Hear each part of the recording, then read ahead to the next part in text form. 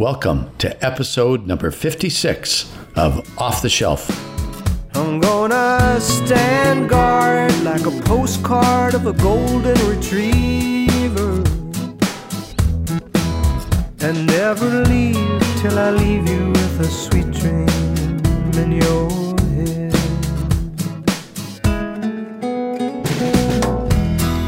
I'm gonna watch you shine, gonna watch you grow, gonna paint a sign so you'll always know, as long as 1 and 1 is 2.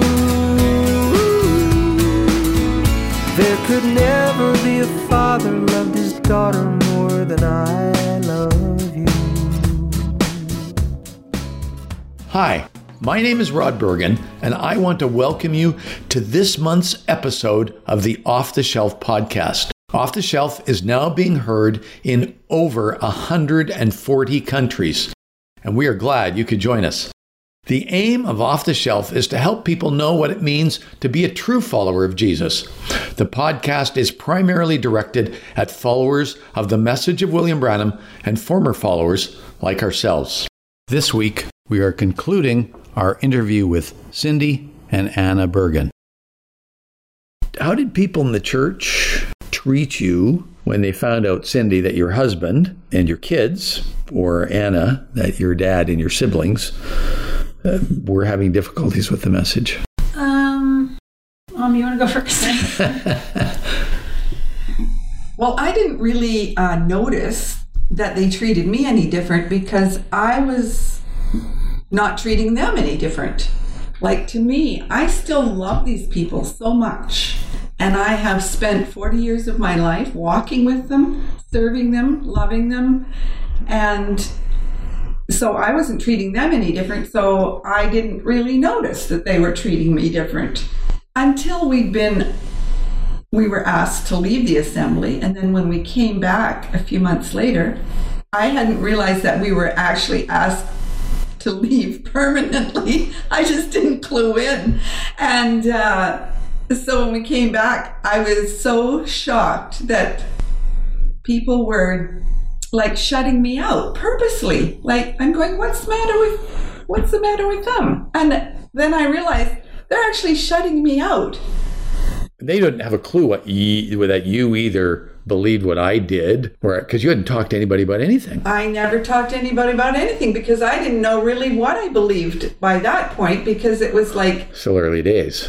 Those were early, and I had loved the message, and I loved being in the message, and I loved the people, and I loved everything. I loved our services, I loved the worship, and for me it was like, what is happening? You couldn't understand why they basically just cut you off. I couldn't understand why they were actually shunning me, and I never had clued in at first that was happening. So when I finally did clue in, it was fairly noticeable. But I didn't resent them for it or anything. I just thought, well, this is really strange, and I was kind of puzzled. But it had a big impact because you basically lost all your friends. Yes, I did. But it's a strange thing because I know the angst and the anxiety and the struggle that I was going through, finding out bit by bit that things were not as they seemed.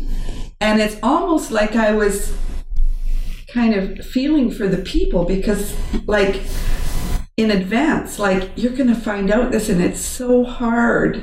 It's so hard to handle. And I was almost feeling sorry for them ahead of time. But you never thought that they actually wouldn't even look at it? No, I didn't think that they wouldn't look at it. I thought they were interested in truth because we always talked about truth, and we were concerned about truth, and we're interested in truth. So of course, if you want to know what's truth, you have to look at both sides of the argument, right? You can't, like the scripture says that, a false balance, God really doesn't like that. So you have to, like, no judge can look at just one side of an argument. You have to look at both. But in fact, they wouldn't look at the other side of the argument. No, and I find that really strange, like why someone would not look unless they're so afraid to look. And I think maybe that could have a lot to do with it. It's just fear. Fear that a demon's going to get a hold of them and twist their... Yeah, if you're told it's all the work of Satan, and some people would say, well, okay, I won't look at it. Yeah. Even if it was the truth. Exactly. That scares them away. Yes, it does. What about you, Anna? Well, I don't really remember, about the time that we were asking a lot of questions. I think because that's when I was doing my master's degree, and I just didn't have time to really think about how people were treating me. I was too busy. But I think I do remember one point getting a couple texts from people going, "Oh, Anna, I'm so sorry about what was said on Sunday." And I think I was on vacation somewhere, I'd been away, and I said, "What?"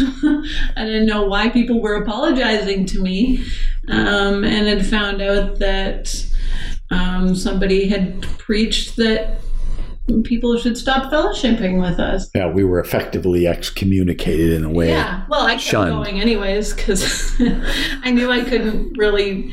I was too busy at that point. I couldn't really deal with all the emotional fallout and everything that I knew was going to happen. So I just kind of hung on until I graduated. But yeah, I was surprised at that. Yeah, it's very disconcerting when you see people basically responding to what you believe with fear and I mean, one thing I know about you, Anna, you're a very loyal friend. Mm-hmm. And thank you. well, I've seen it, and I've seen how you've been treated by some people, and I thought that, wow, these people they're mean. They're just not, I would never do that to anybody. And so I've seen people respond in a way that really, you can only say is a bit mean-spirited. Yeah, I mean, I think the way people treated me was much more pronounced after I had left. One thing that I found really strange, it was like people would talk to me about my family and be like, think I was okay with them saying "Oh, well, you know how your dad and your brothers are, but you're okay." And I'm like, what, you want me to agree with you about that? Seriously? Why are you trashing my family in front of me? Just because I'm quiet and I'm nice doesn't mean I agree with you.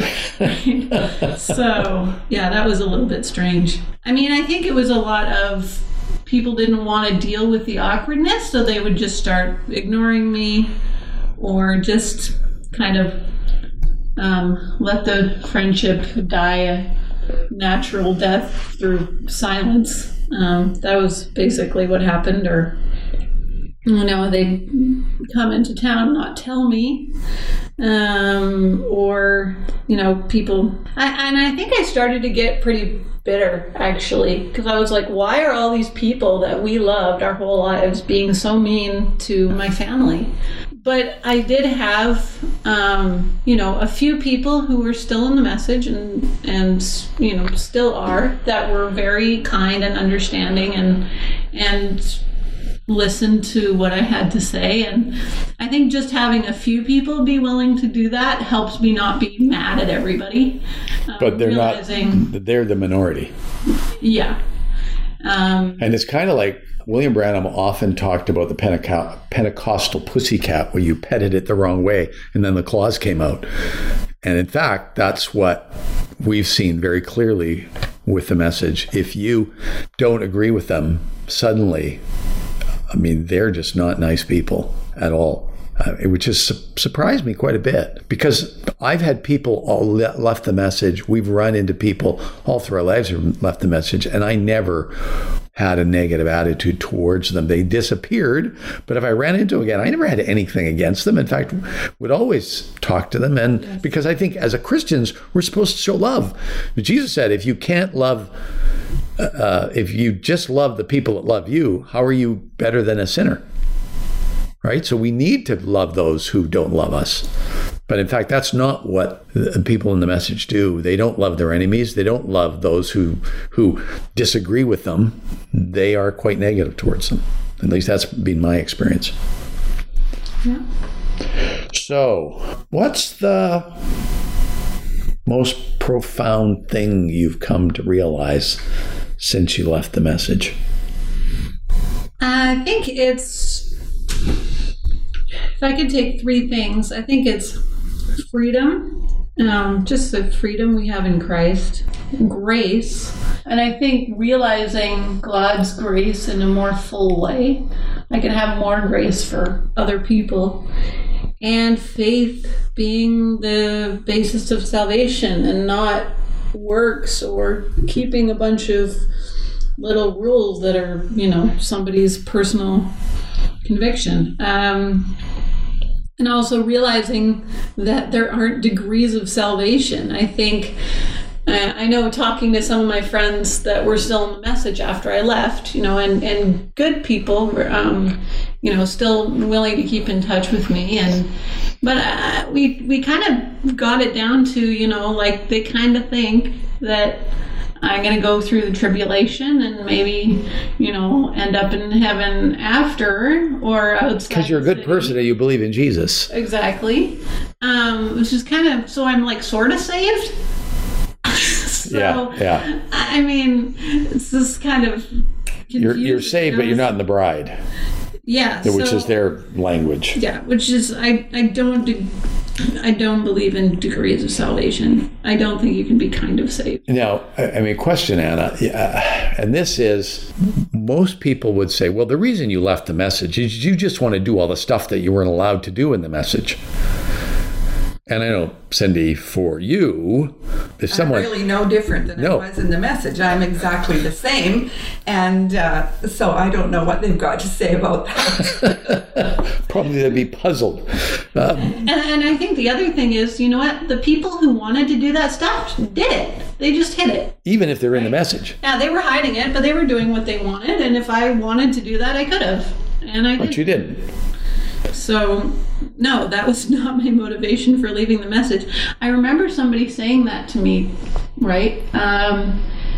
Somebody said, after I'd left the message, somebody said, yeah, people, especially girls just want to leave the message so they can wear pants and makeup. And I started laughing and laughing and laughing. And then I looked up and I realized she was serious. I was like, really? I thought you were joking. Really? You think that's why I left? Okay. I think the other thing, one thing that really helped me was Galatians. I read it. Also, Romans really helped me. And some of that stuff, it almost made me angry. Why didn't I ever hear this stuff over the pulpit? Yeah, like Paul talking about the ministry of death written on tablets of stone. Yeah. Right? Yeah, so... People go, what was written on the tablets of stone? 10 Commandments. The 10 Commandments is the ministry of death. That's the law. Paul was saying, if you think you can try to follow the law, you have alienated yourself from Christ. And I like to say, Jesus plus nothing equals everything. Jesus plus William Branham, what happens is Jesus becomes less, and William Branham becomes more. And eventually it's all about William Branham. And in fact, people in the message revere what he says higher than the Bible, because if you see something in the Bible that William Branham would say that it looks like it disagrees with the Bible, you got to go with what William Branham says, and you got to put the Bible on the shelf. And that's why we call this podcast Off the Shelf. We want to take all the stuff off the shelf and deal with it. Including taking the Bible off the shelf. Exactly. So what about you, Cindy? Well, I am amazed at a few things. First of all, I gave my heart to the Lord when I was 7 years old. And I never, in all these years, have strayed from that. And it amazes me that I was 40 years in the same church, and coming out of that whole movement really, I have to just say, I'm just amazed at how, compared to other people in other churches, message churches in other parts of the country or other parts of the world, we came through as a family relatively unscathed. And all of our family came out. And all of the family together, yes. I think of Joseph when he said to his brothers, you meant it for evil, but God meant it for good. And how that God was faithful to us and led us through the message. And even though we were in the message, we still were thriving spiritually because we had a personal relationship with Jesus, which we supported every day through reading our Bible and prayer and talking amongst ourselves about the Word of God.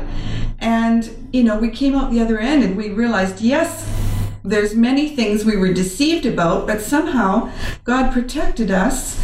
And almost like, I feel like I was 18 when I went into the church and 58 when I came out. So that's 40 years. I kind of feel like, well, it's kind of like the children of Israel wandering in the wilderness. 40 years later, you come out, you're still God's child.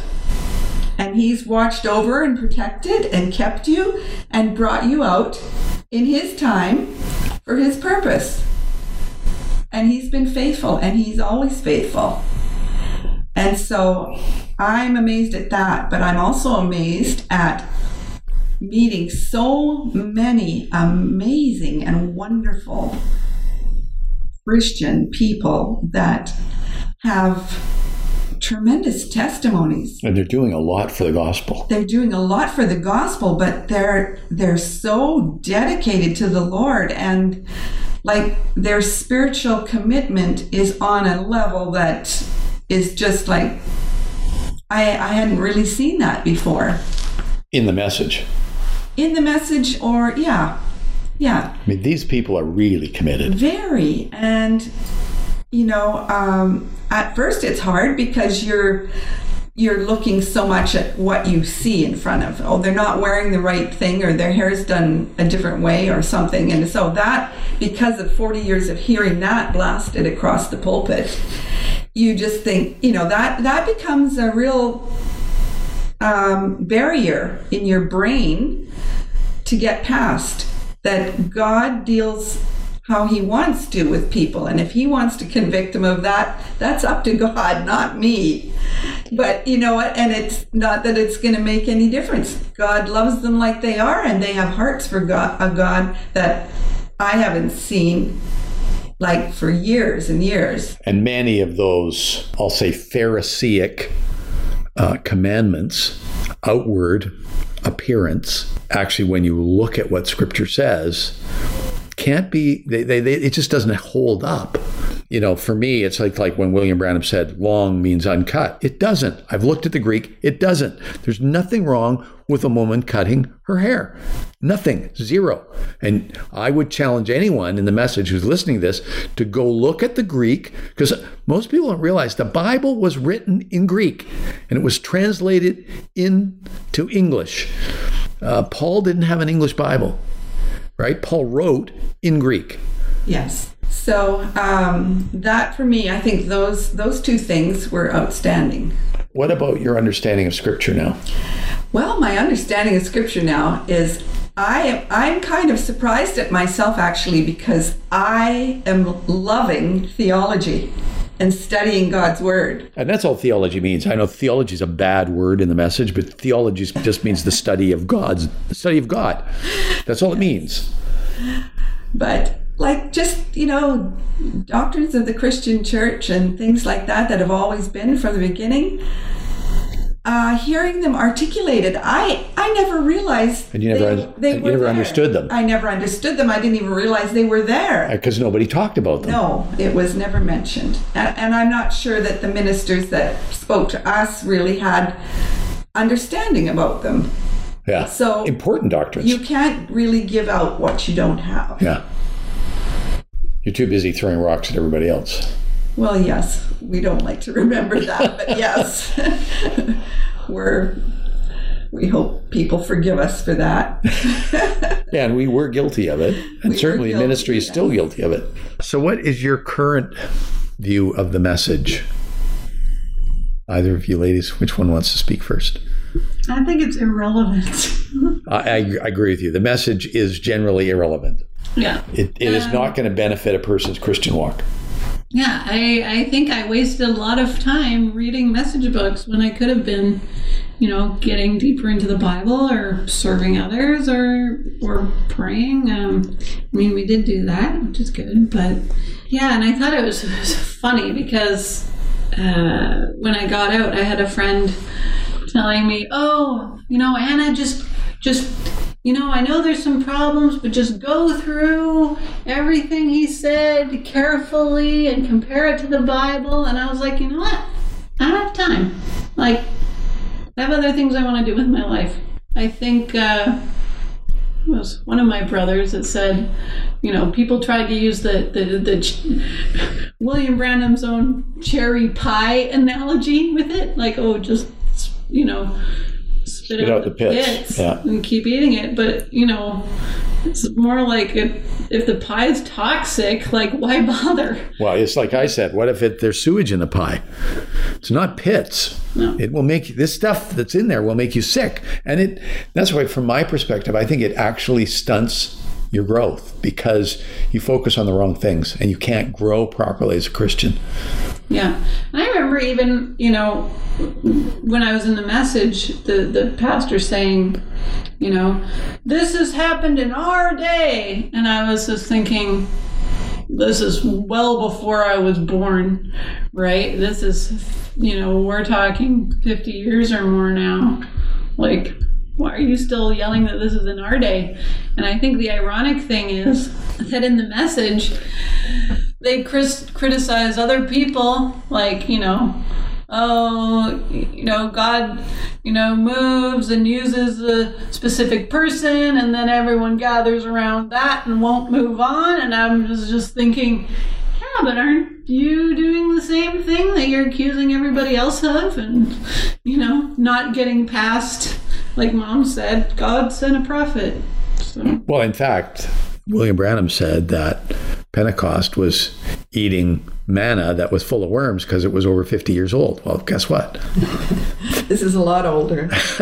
Well, it's certainly over 50 years. I mean, William Branham died over 50 years ago.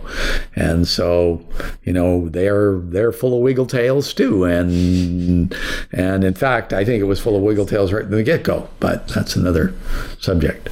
Well, it's really kind of humiliating to have to admit that, all the things we said about other people actually ended up being true about us. Yeah. Yeah. And I think we really have to just, say, I'm sorry about that. I'm really sorry. And that's what Jeremy wrote the article on the website called Humble Pie. It's Humble Pie. It is, because you really have to admit you were wrong. All those years you were proudly blasting other people for things you thought they should be doing. And it turns out that we're the ones that were wrong.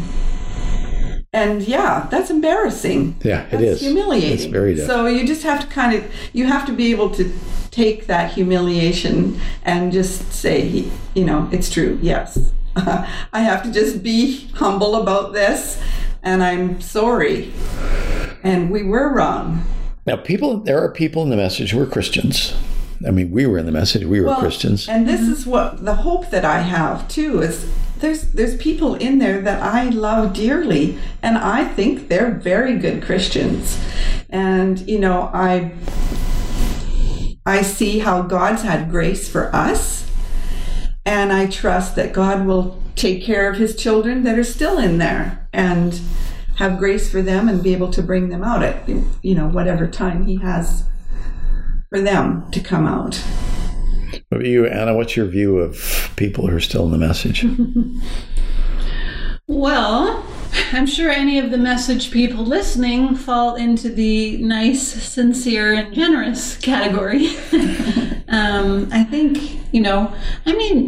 yeah, like I saw Mom, like, and a lot of the other ladies in the church and no, not just the ladies, but I was just thinking of like hosting, right, and all the cooking and cleaning and up after everybody, and that was done, and so I think, and for the guys giving a lot of time and stuff too. So I think, yeah, there's a lot of really sincere and good Christian people, and there's also some self-righteous, manipulative, and just downright mean people. Evil. Yeah, some of them are evil. I know sure some. None of them would listen to this. No, exactly. Yeah, they wouldn't. This would not be on their list of things to listen to, unless they're going to preach about it, which would be interesting. Which happens sometimes. Yes, we have had people preach about us in the past. So yeah, it's happened. Although if they just studied their Bible and got something out of there, this is good too. So finally, to close this off, what does it mean to you to be a true follower of Jesus? You've come out of the message. You were in the message for many years. Has it changed your view of what a true follower of Jesus is, and what in your mind does it mean to be a true follower of Christ? Well, the scripture says that if we're true followers of Christ, first, we love God. And secondly, we love each other. I find it's a lot easier to love others outside of the message, because the message was so insular, and I poured so much energy and effort into loving that one group of people, and I was glad to do it. And I'm glad that I did, but now it's almost like it's easier to love sinners and to treat them kindly. Now that you've come out. Now that I've come out, and to let the love of Christ actually have a conduit to them. Because I'm not so concerned about just keeping our little group happy. Well, and that's what Paul says. That all the law is summarized in this one command: love your neighbor as yourself. And that's difficult sometimes, but in the message we never did it, hardly. Well, and it wasn't like, it was just more like, you can't even look after other believers, so what are you doing looking beyond there? But everything was focused internally. Everything was focused internally, yes. And I love the people, and I enjoyed having them in my home, and I enjoyed serving them, and I don't regret that at all. But now I feel like, yes, Christ died for the ungodly. Yeah. And how do the ungodly find that out? Unless we have that ability to be a conduit. Compassion And loving, and just being able to love the way that Christ has loved us. Exactly. Anna? I had an interesting conversation with one of my friends in the message after I left. And he said, well, Anna, I would have thought the harder road would have been, the right one. And I don't necessarily think that's always true, but... Well, you could be a Jehovah's Witness. That would be hard too. Exactly. Right? So, but it was funny because he thought that my choice to leave was the easy one. Would be way easier to stay, from my perspective. Yeah. Way easier. Would have been way easier to keep all my friends, keep going through the motions, keep doing what I was doing, but I thought, you know what? I don't want to wake up in 30 years and be like, I lived a lie. I can't do that to myself. But as far as following Jesus, it's like Mom said. I think it's pretty clear in the scripture: love God and love others, simply because that's what Jesus asked us to do, and to continue to develop a real relationship with God and get to know Him and know His Word and what His will is for us. Wonderful. Well, I want to thank you, ladies, the loves of my life, for being here on Off the Shelf, and I hope that our listeners have benefited from hearing you speak today. So thank you very much. Well, thanks for having us. Thanks, Dad, and happy Mother's Day, Mom. Thank you very much. Yes, we're doing this on the evening of Mother's Day. We had a big celebration last night with all the kids. So yes, this is Mother's Day, and went out for a nice dinner with the ladies earlier today. We really appreciate everyone taking this time to listen. Thank you, and have a great week, everybody. If you have a question or comment, please feel free to go to our website at offtheshelf.life. There is a comment section at the bottom of every episode's webpage, or you are welcome to send an email to rod@offtheshelf.life.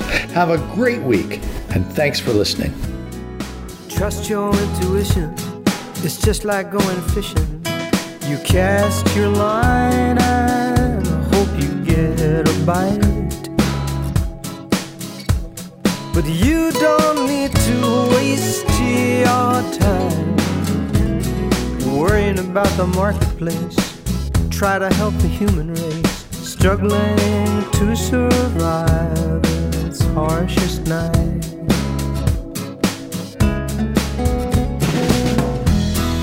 I'm gonna watch you shine, gonna watch you grow, gonna paint a sign so you'll always know. So long as 1 and 1 is 2, there could never be a father loved his daughter more than I love